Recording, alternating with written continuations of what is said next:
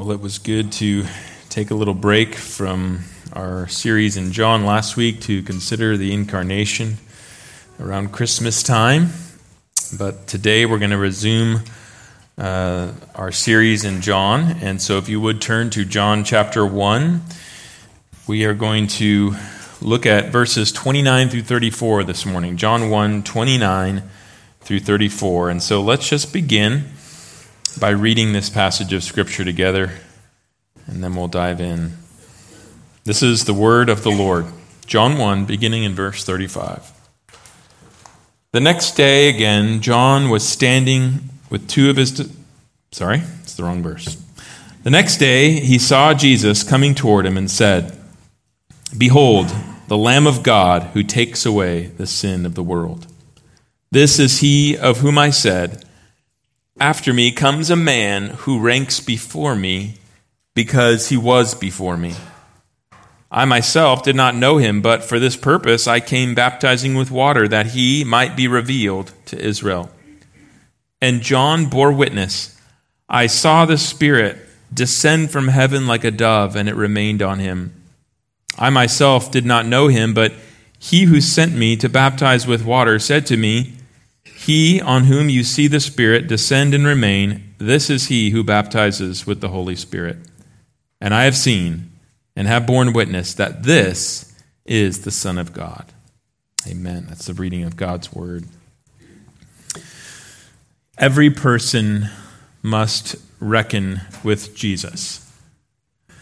His impact upon human history is truly unparalleled. I think really it could be said that there's not a single person on the planet today who has not been affected by Jesus in some way, whether they know it or not. Given this, it is fitting that people everywhere try and figure out who Jesus is and why his influence has been so great. Given that Jesus lived before modern technology, the best way to do that then is to read the testimony of those who knew him personally. And one of those who bore firsthand witness to Jesus' life was the man, John the Baptist. Indeed, everything we know about John the Baptist from antiquity tells us that he believed himself to be a person who had a special role from God to be a forerunner and a witness to Jesus.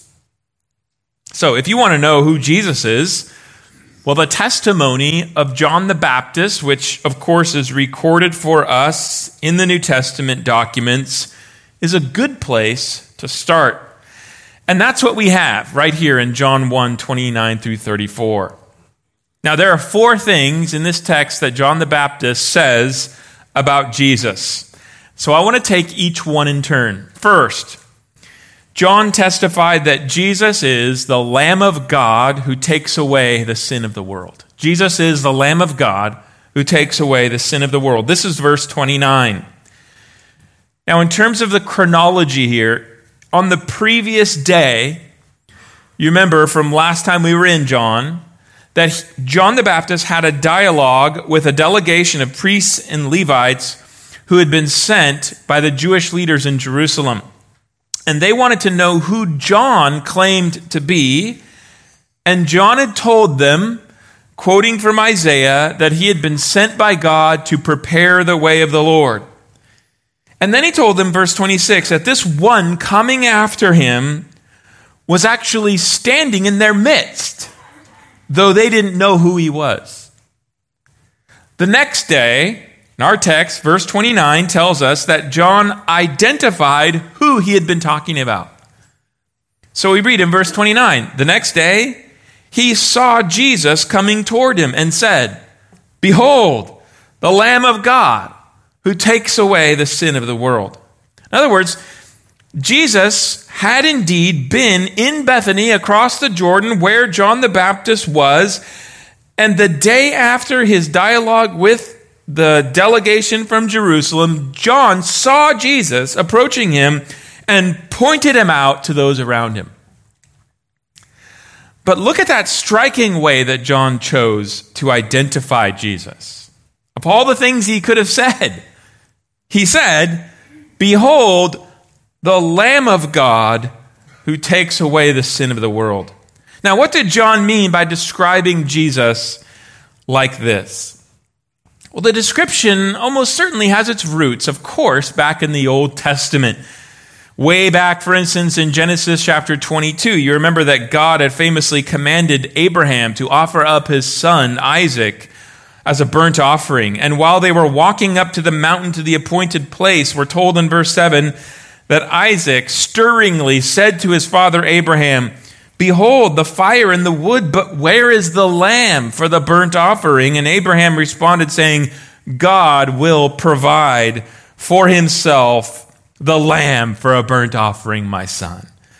Later on in the book of Exodus, of course, you remember that God had instructed the Israelites to slaughter a lamb without blemish and to put the blood of the lamb over their doorposts so that they wouldn't perish in the 10th judgment plague.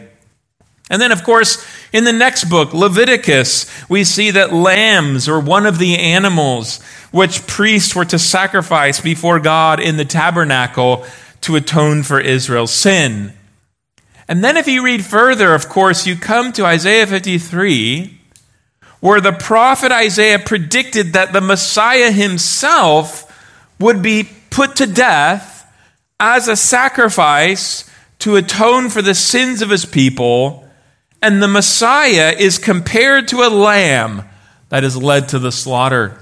Let me read to you a little bit from that 53rd chapter of Isaiah, verses 7 through 11. It says, "Of the Messiah, he was oppressed and he was afflicted, yet he opened not his mouth.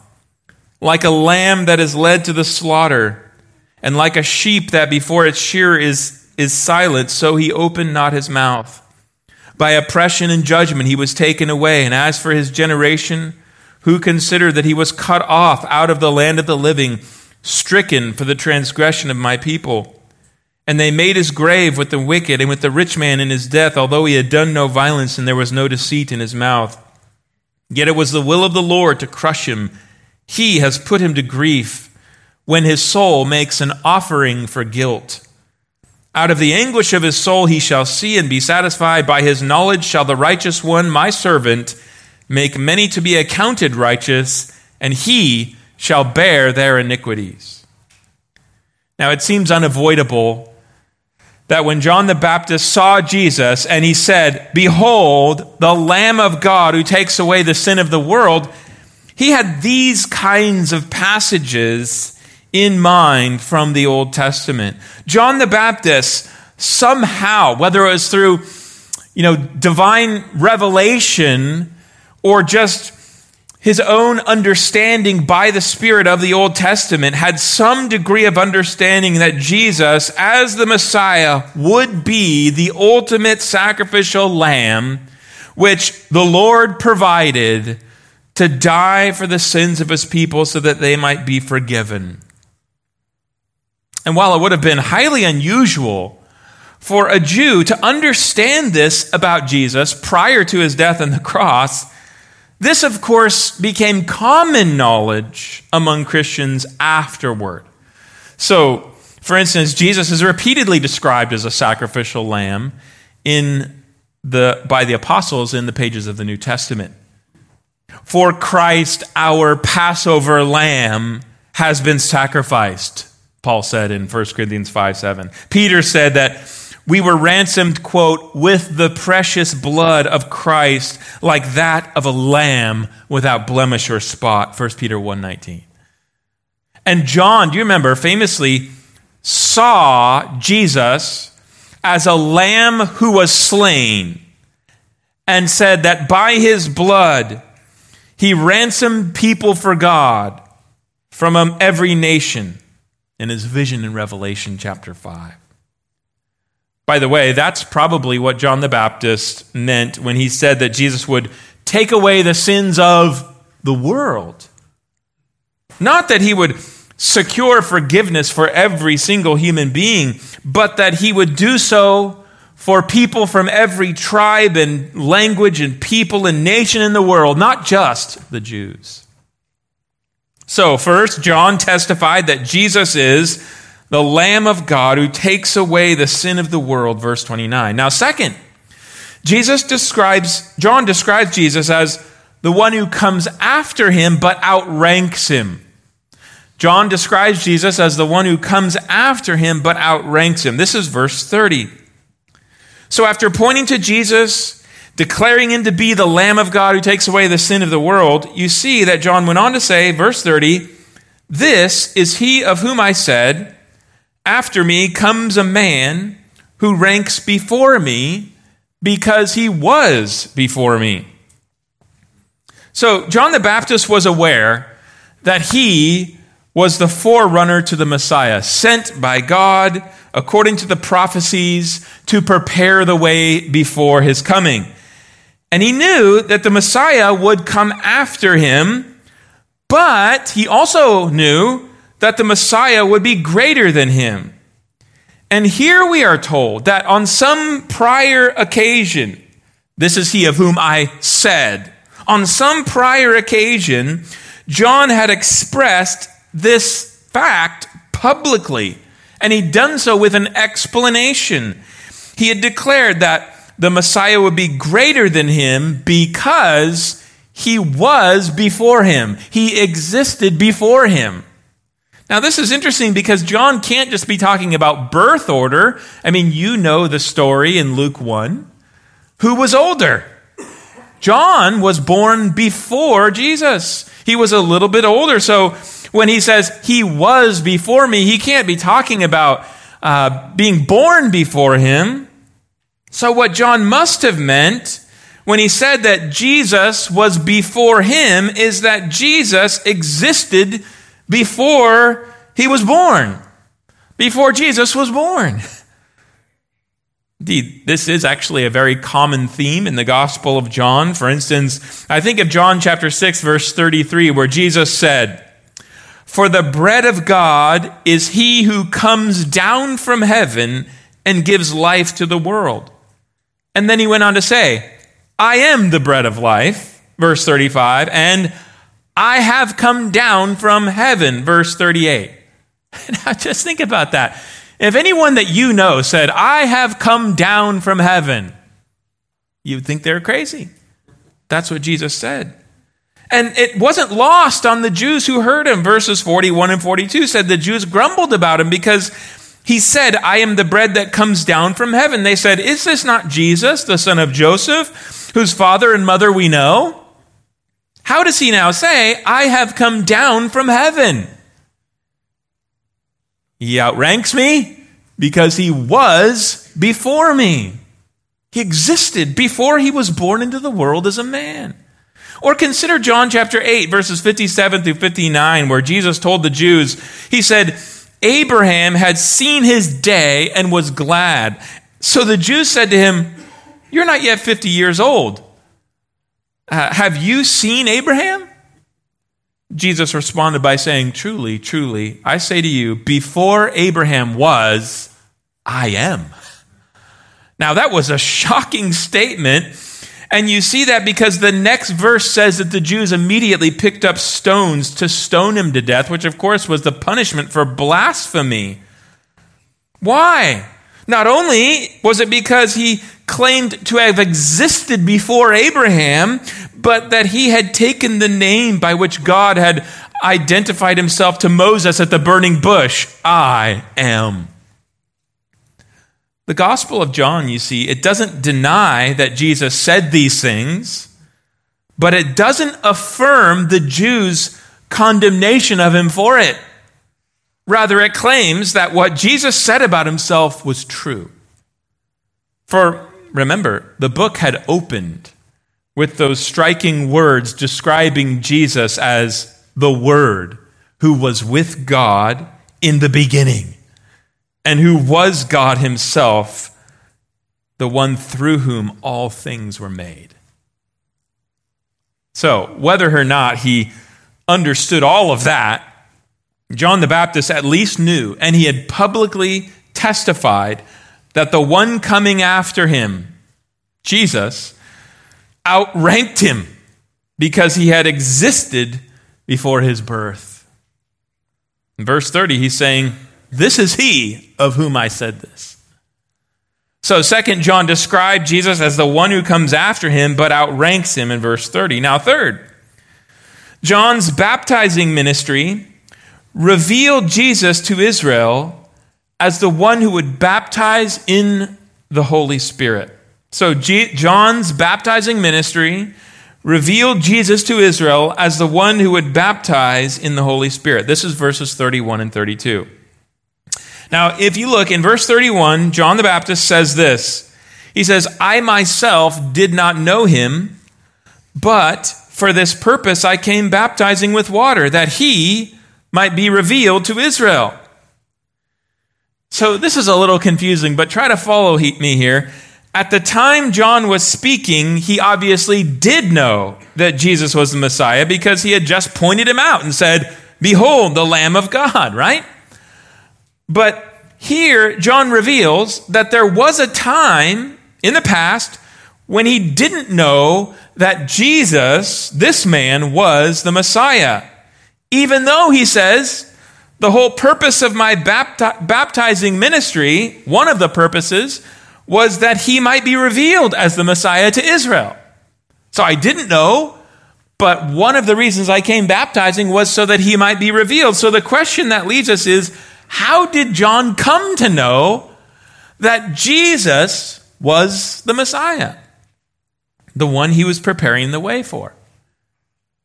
Well, John actually gives us the answer here. He said, "For this purpose I came baptizing with water, that he might be revealed to Israel." In other words, it was through John's baptizing ministry, somehow, which he hasn't explained yet, that Jesus was going to be revealed to Israel as the Messiah. And then he went on to explain in verses 31 and 33 how this happened. There he says, "I saw the Spirit descend from heaven like a dove, and it remained on him.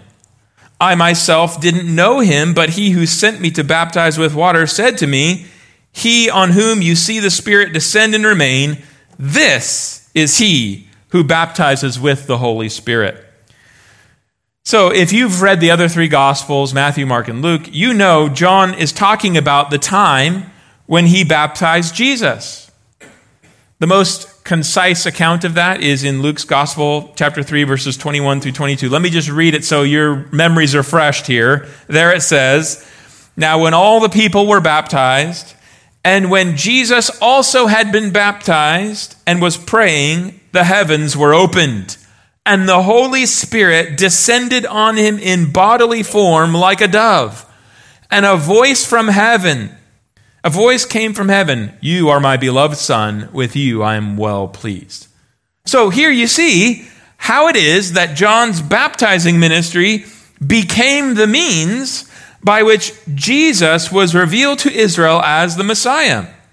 When John baptized Jesus, three visible or audible phenomena occurred, which made it very evident to everyone who was there watching, that this man, Jesus, was the Son of God, the Christ. So first, the heavens were opened, and everyone could see it. Second, the divine person of the Spirit, the Holy Spirit, came down out of the opening in heaven onto Jesus in the form of a dove, so that everyone could see it. And then third, the voice of God the Father spoke out of that opening in heaven, saying to Jesus in the hearing of everyone, "You are my beloved Son. With you I am well pleased." This was how the Lord revealed to John the Baptist that Jesus was the Messiah, for whom he'd been preparing the way. And John actually tells us that God had revealed to him beforehand, that's what he says in verse 33, that he was going to see the Spirit descend and remain on someone. And when he did, he would know that person is the one. But it was also the means by which Jesus was revealed to Israel as the Messiah. As John said in verse 31, "I came baptizing with water that he might be revealed to Israel." No, God had intentionally brought about these visible and audible phenomena so that all the Jews who were there watching Jesus be baptized by John would be the first to know, Jesus is the Messiah for whom John had been preparing the way. Now, you might ask, why do I keep saying that these events which occurred at Jesus' baptism revealed to Israel that Jesus was the Messiah? The text doesn't actually mention the word Messiah or Christ anywhere. Well, it's because of something else which isn't explicit in the text, but is implied and would have been understood by those familiar with the Old Testament. There are two things actually about this text. First, when the Holy Spirit came down in a bodily form like a dove so that everyone could see it and rested upon Jesus at his baptism, that actually echoed multiple prophecies about the Messiah from the book of Isaiah. Not once, not twice, 3 times the Lord had revealed through the prophet Isaiah that the Spirit of the Lord would rest upon the Christ. So the first is in Isaiah 11, 1 and 2. It says of the Messiah, "There shall come forth a shoot from the stump of Jesse, and a branch from his roots shall bear fruit, and the Spirit of the Lord shall rest upon him." Next, Isaiah chapter 61, verses 1 and 2. The Messiah is here speaking, the servant of the Lord, and he's saying, "The Spirit of the Lord God is upon me, because the Lord has anointed me to bring good news to the poor," etc., etc. Finally, Isaiah chapter 42, verse 1. The Lord says of the Messiah, "Behold my servant, whom I uphold, my chosen, in whom my soul delights. I have put my Spirit upon him, and he will bring forth justice to the nations." What's particularly striking about that third one, actually, is that it provides almost an exact description of what happened at Jesus' baptism. Did you see it? It describes the Lord putting his Spirit on the Messiah and saying, "Behold my servant in whom my soul delights." Did you hear the echo? At Jesus' baptism, the Lord sent the Spirit down upon Jesus and said, "This is my beloved Son, in whom I am well pleased." So you see, that's why I say that Jesus was revealed to John and to Israel as the promised Messiah at his baptism, because of these visible and audible events which occurred, clearly echoed these prophecies about the Messiah in Isaiah, that the Spirit of the Lord would rest upon him.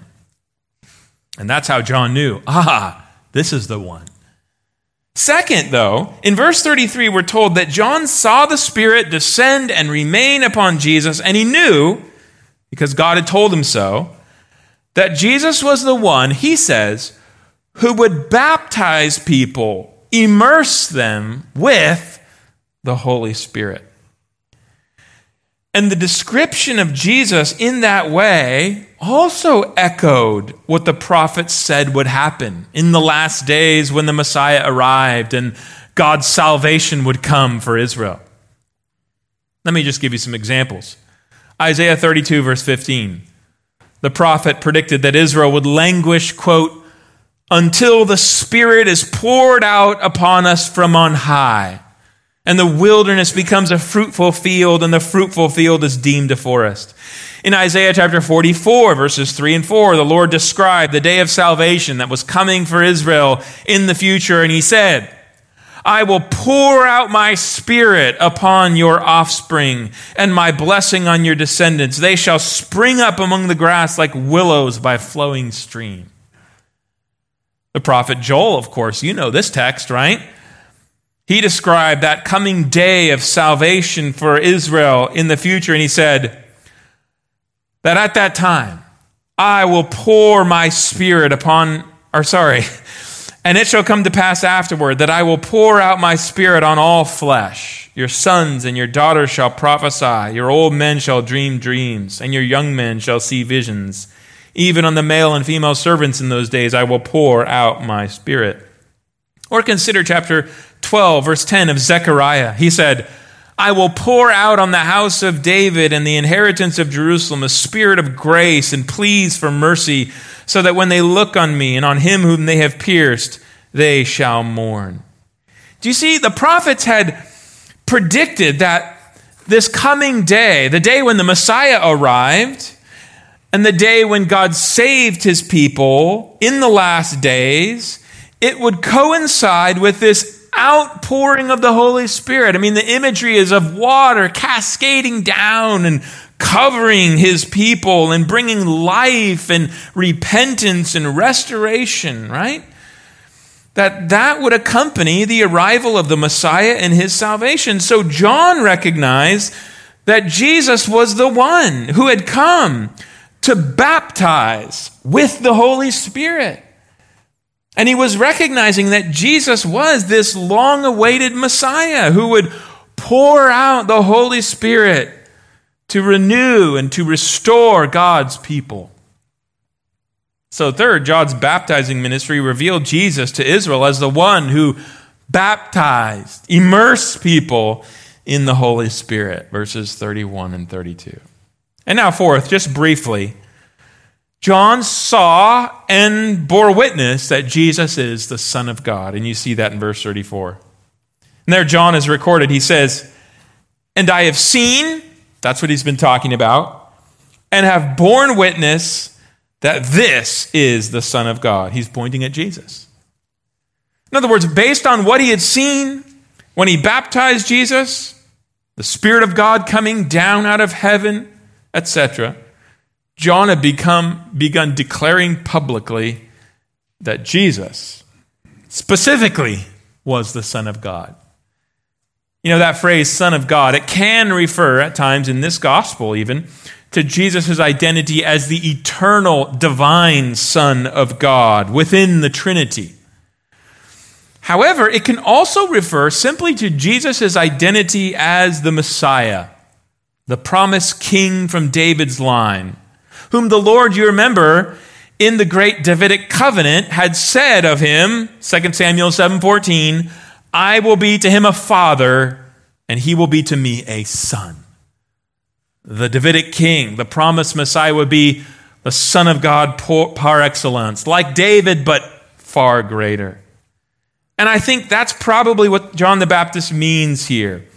Based upon what he had seen at Jesus' baptism, he'd come to know, he began to publicly testify to Israel that Jesus was the Christ, the Son of God, so that people might believe in him.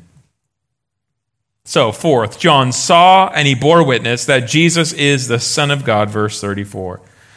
So, what then can we learn from these four things which John the Baptist said about Jesus according to these verses? How should they impact our lives today? Now, the first and most important way that John's testimony about Jesus should impact our lives is that he gives us an opportunity to know Jesus. You know, we would have no access to this knowledge if it weren't for the inspired testimony of the eyewitnesses, like John, which are recorded for us, written down for us in the New Testament, so that they could be preserved for us to read. But as we read what they said about Jesus, what the eyewitnesses testified about him, we can know him. And knowing Jesus is the most vital and the most precious gift that God could ever give us.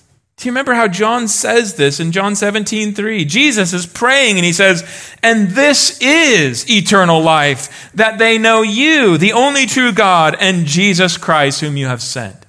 Knowing Jesus is eternal life. Paul, that former Pharisee and persecutor of the church, turned Christian and apostle when he was himself confronted by the risen Lord Jesus on the road to Damascus.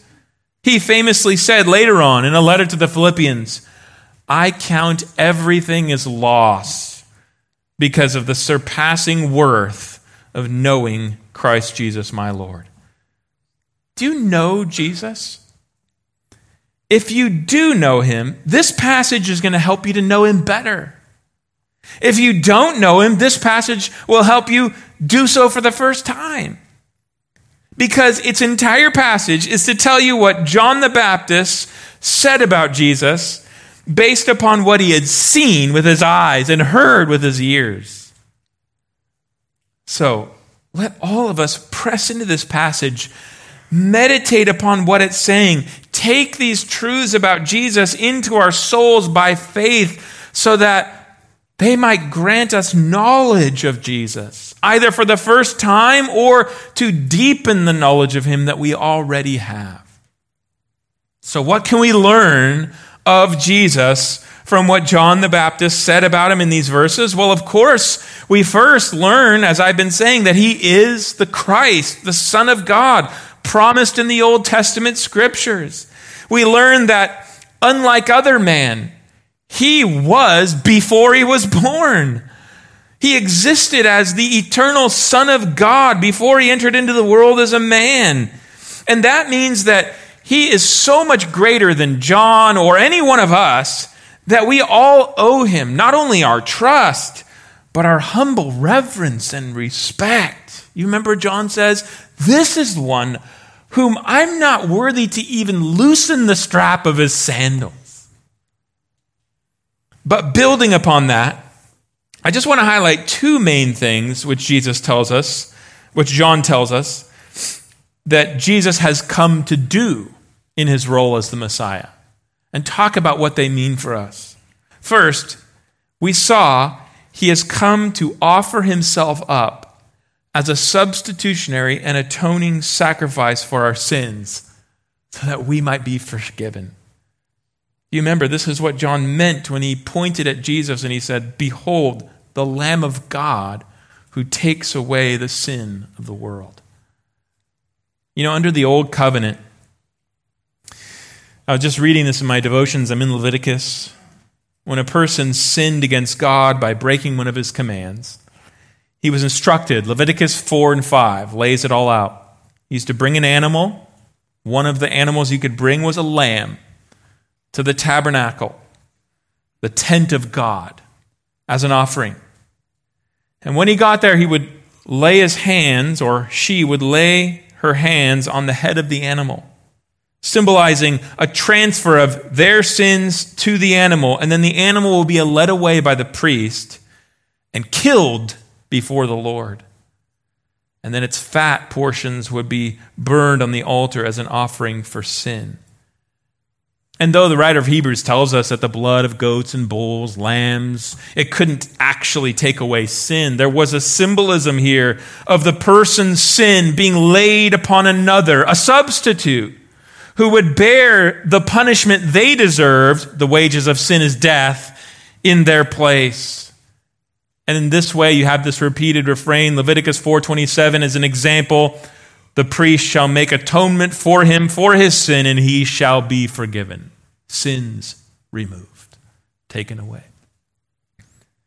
Here, John the Baptist has told us Jesus is the ultimate sacrificial lamb, provided by God to make an atonement for the sins of all those throughout the world who would believe in him so that they might be forgiven. I think of the prophet Isaiah's words in Isaiah 53, "All we like sheep have gone astray. We have turned everyone to his own way, rebellion against God. And the Lord has laid on him, his servant, the Messiah, the iniquity of us all."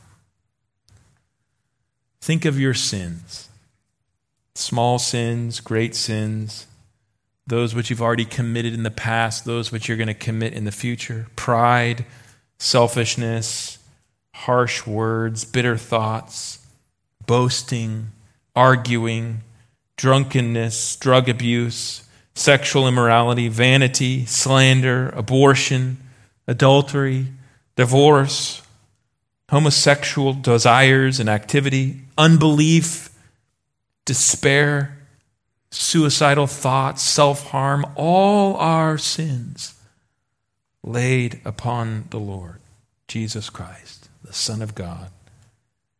and he willingly hung upon the cross. And there he bore the wrath and curse of God and died for our sins in our place. He was both the great high priest and the sacrificial lamb. And by offering himself up unto death as our sin-bearing substitute, he made full atonement for all our sins, so that they are truly taken away forever. The writer of Hebrews put it this way in Hebrews 9:26, he has appeared once for all at the end of the ages to put away sin by the sacrifice of himself. Chapter 10, verse 10, we have been sanctified through the offering of the body of Jesus Christ once for all. 10, verse 14, for by a single offering he has perfected for all time those who are being sanctified. Jesus is the Lamb of God who takes away the sin of the world. Believer, let that sink in. Consider the magnitude of what he's done for you. Think about its effects upon your state before God. Your sins are removed, washed away by the blood of Jesus, never to be held against you by God again. God has justified you. Who's going to condemn you now? You're at peace with him forever. Nothing shall separate you from his love. Consider how that should affect your heart toward him. What attitude, what steadfast and loyal love, what reverent submission ought to follow out of our hearts toward Jesus, who has loved us and given himself for us in this way. How we ought to hate the sin in our lives that was laid upon him and required him to bear God's wrath and curse for us. How we ought to love to do what is pleasing in his sight, what will bring him honor in this world. Unbeliever, you who are still in your sins because you are rebelling against God, your sins are still on your head. You now stand guilty before God because your sins have not been removed. You face the prospect of perishing under his righteous judgment. You've gone astray like sheep. You've gone your own way. Behold, Jesus, the Lamb of God, who takes away the sin of the world. Can you see him? John pointing to him. He's your only hope of forgiveness and of peace with God. And come to him in faith this morning, trusting him, trusting in his death alone. No foolish works of penance on your part. His death alone to make atonement for your sins, and he will wash you clean. He will clothe you in his own perfect righteousness as a gift of grace. But second, we see that Jesus came to pour out the Holy Spirit, to baptize people with the Holy Spirit. Why? So that they might be renewed and transformed. This is what John meant when he said of Jesus, this is he who baptizes with the Holy Spirit. You know, that image of baptizing, right? It's an image of immersing with the Holy Spirit. It indicates that God was now giving the Holy Spirit to his people in abundance through Jesus, more than in times past. This is described actually later on in John chapter 7, verses 37 through 39, where it says, on the last day of the feast, the great day, Jesus stood up and he cried out, if anyone thirsts, let him come to me and drink. Whoever believes in me, as the scripture has said, out of his heart will flow rivers of living water. And then John says, now this he said about the Spirit, whom those who believed in him were to receive, for as yet the Spirit had not been given, because Jesus was not yet glorified. But now Jesus has been glorified. And when he was glorified, that is, When he rose from the dead, when he ascended up into to the right hand of God in heaven, he did, Acts tells us, pour out the Spirit upon his people, into the hearts of his people. We read about it in Acts chapter 2. It all began on that day of Pentecost. And what does the Holy Spirit do for the person upon whom he has been poured out, into whose heart he has been poured out? First, he gives new spiritual life. He brings sinners from a state of spiritual death to spiritual life in Christ. Jesus would later describe it in John chapter 3, you remember, as being born of the Spirit, receiving new life by the Spirit, John 3, verse 6. And at the same time, the Spirit washes, he sanctifies. He sets us apart unto God for his service, and then he changes the fundamental disposition of our heart so that we're no longer enslaved to the corrupt desires of our flesh, but we have a new heart. We have a new love for God, a new desire to obey God. This is what the prophet Ezekiel had foreseen and described in Ezekiel 36, verses 26 and 27. You know the passage. He said, I will give you a new heart, and a new spirit I will put within you. I will remove the heart of stone from your flesh and give you a heart of flesh, and I will put my spirit within you and cause you to walk in my statutes and be careful to obey my rules. And then the Spirit, he doesn't just do that and then leave. He abides, he remains, he continues to indwell those who believe in Jesus. He will never leave, and he's there to comfort us in times of trouble, to strengthen us for service, to intercede, Romans 8, before God for us with groanings too deep for words, to assure us of our adoption as God's sons and daughters. He's called the Spirit of sonship, the Spirit of adoption, to fill us with the knowledge of Christ's love, to reveal to us the glory of God in the face of Jesus Christ, and then to transform us into that same image from one degree of glory to the next. You see, this is what every sinner needs, isn't it? Unbeliever, your heart in your current state, if you're not in Christ, your heart is twisted, your heart is corrupted by sin. That's why you would never want people to know all the thoughts and desires that you experience in your heart. None of us would. But your corruption, it holds you captive. You cannot stop sinning. You don't believe me? Just go and try it. None of your attempts at self-reformation are going to be successful, sinner. What you need is an internal renovation. You need a new heart, which is no longer in bondage to your corruptions, but freed.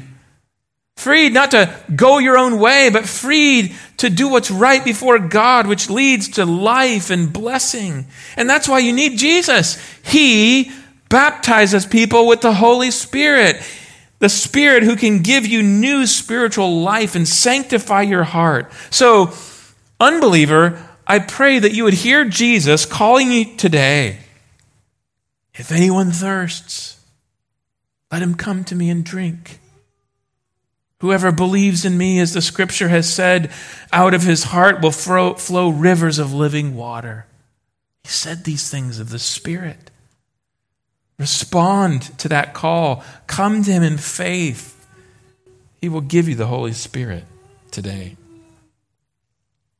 Believers, here's another blessing we've received. Don't be fooled by Satan's lies. If you have put your trust in Jesus, repenting of your sins, he has baptized you with the Holy Spirit. The Spirit has caused you to be born again.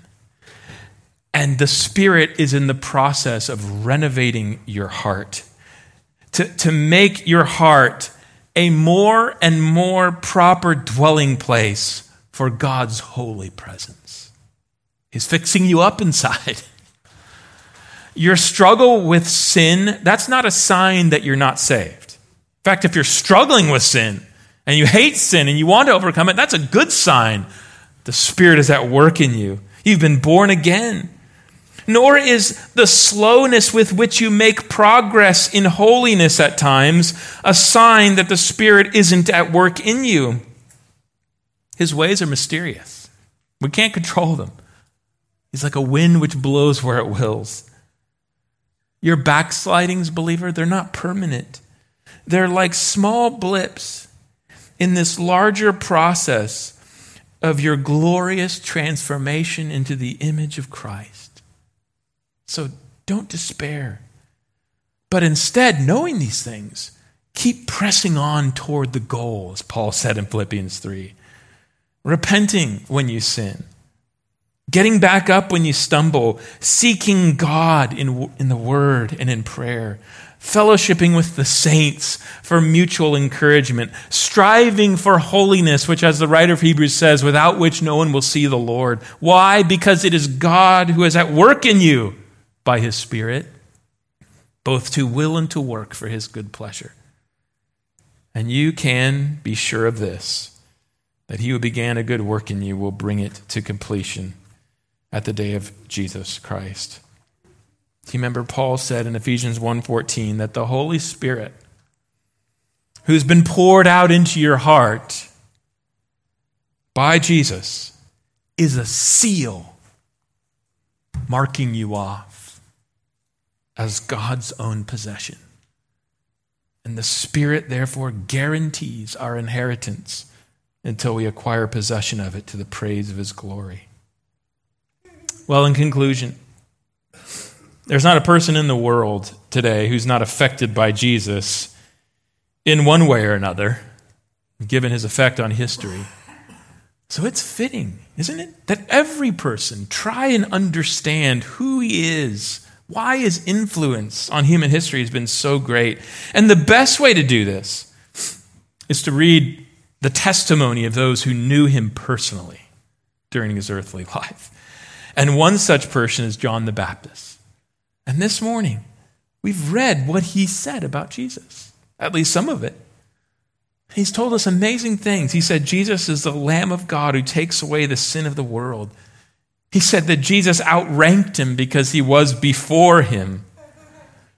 He said that Jesus came to baptize people with the Holy Spirit so they would be renewed and transformed. He said that Jesus is the Son of God, the Messiah. Let us believe John's testimony. Let us grow as a result in our knowledge of Jesus Christ this morning, for our good, for His glory. Let's pray, and as I pray, if the men could come up who are going to be serving the Lord's Supper. Our Father, we thank You for the revelation of Your Son that we have in Scripture. The testimony of the eyewitnesses whose lives were changed forever as a result of knowing Jesus. We thank You that the Holy Spirit's business, at least one thing that He does, is to open the eyes of our heart to grasp who Jesus is, to see the glory of God in Him. This is most precious to us. Jesus is everything to us. And I pray that You would deepen our knowledge of Him this morning, that we would go away from here in greater awe of Him, filled with a greater love for Him, resolved once again to live for Him. And now, Lord, as we reflect in a focused way, in a dramatic way upon His death on the cross and what it meant for us, we pray as we partake of the Lord's Supper that You would bless it to our souls, that it would be another means by which You work graciously in our hearts this morning. And we ask it in Jesus' name. Amen.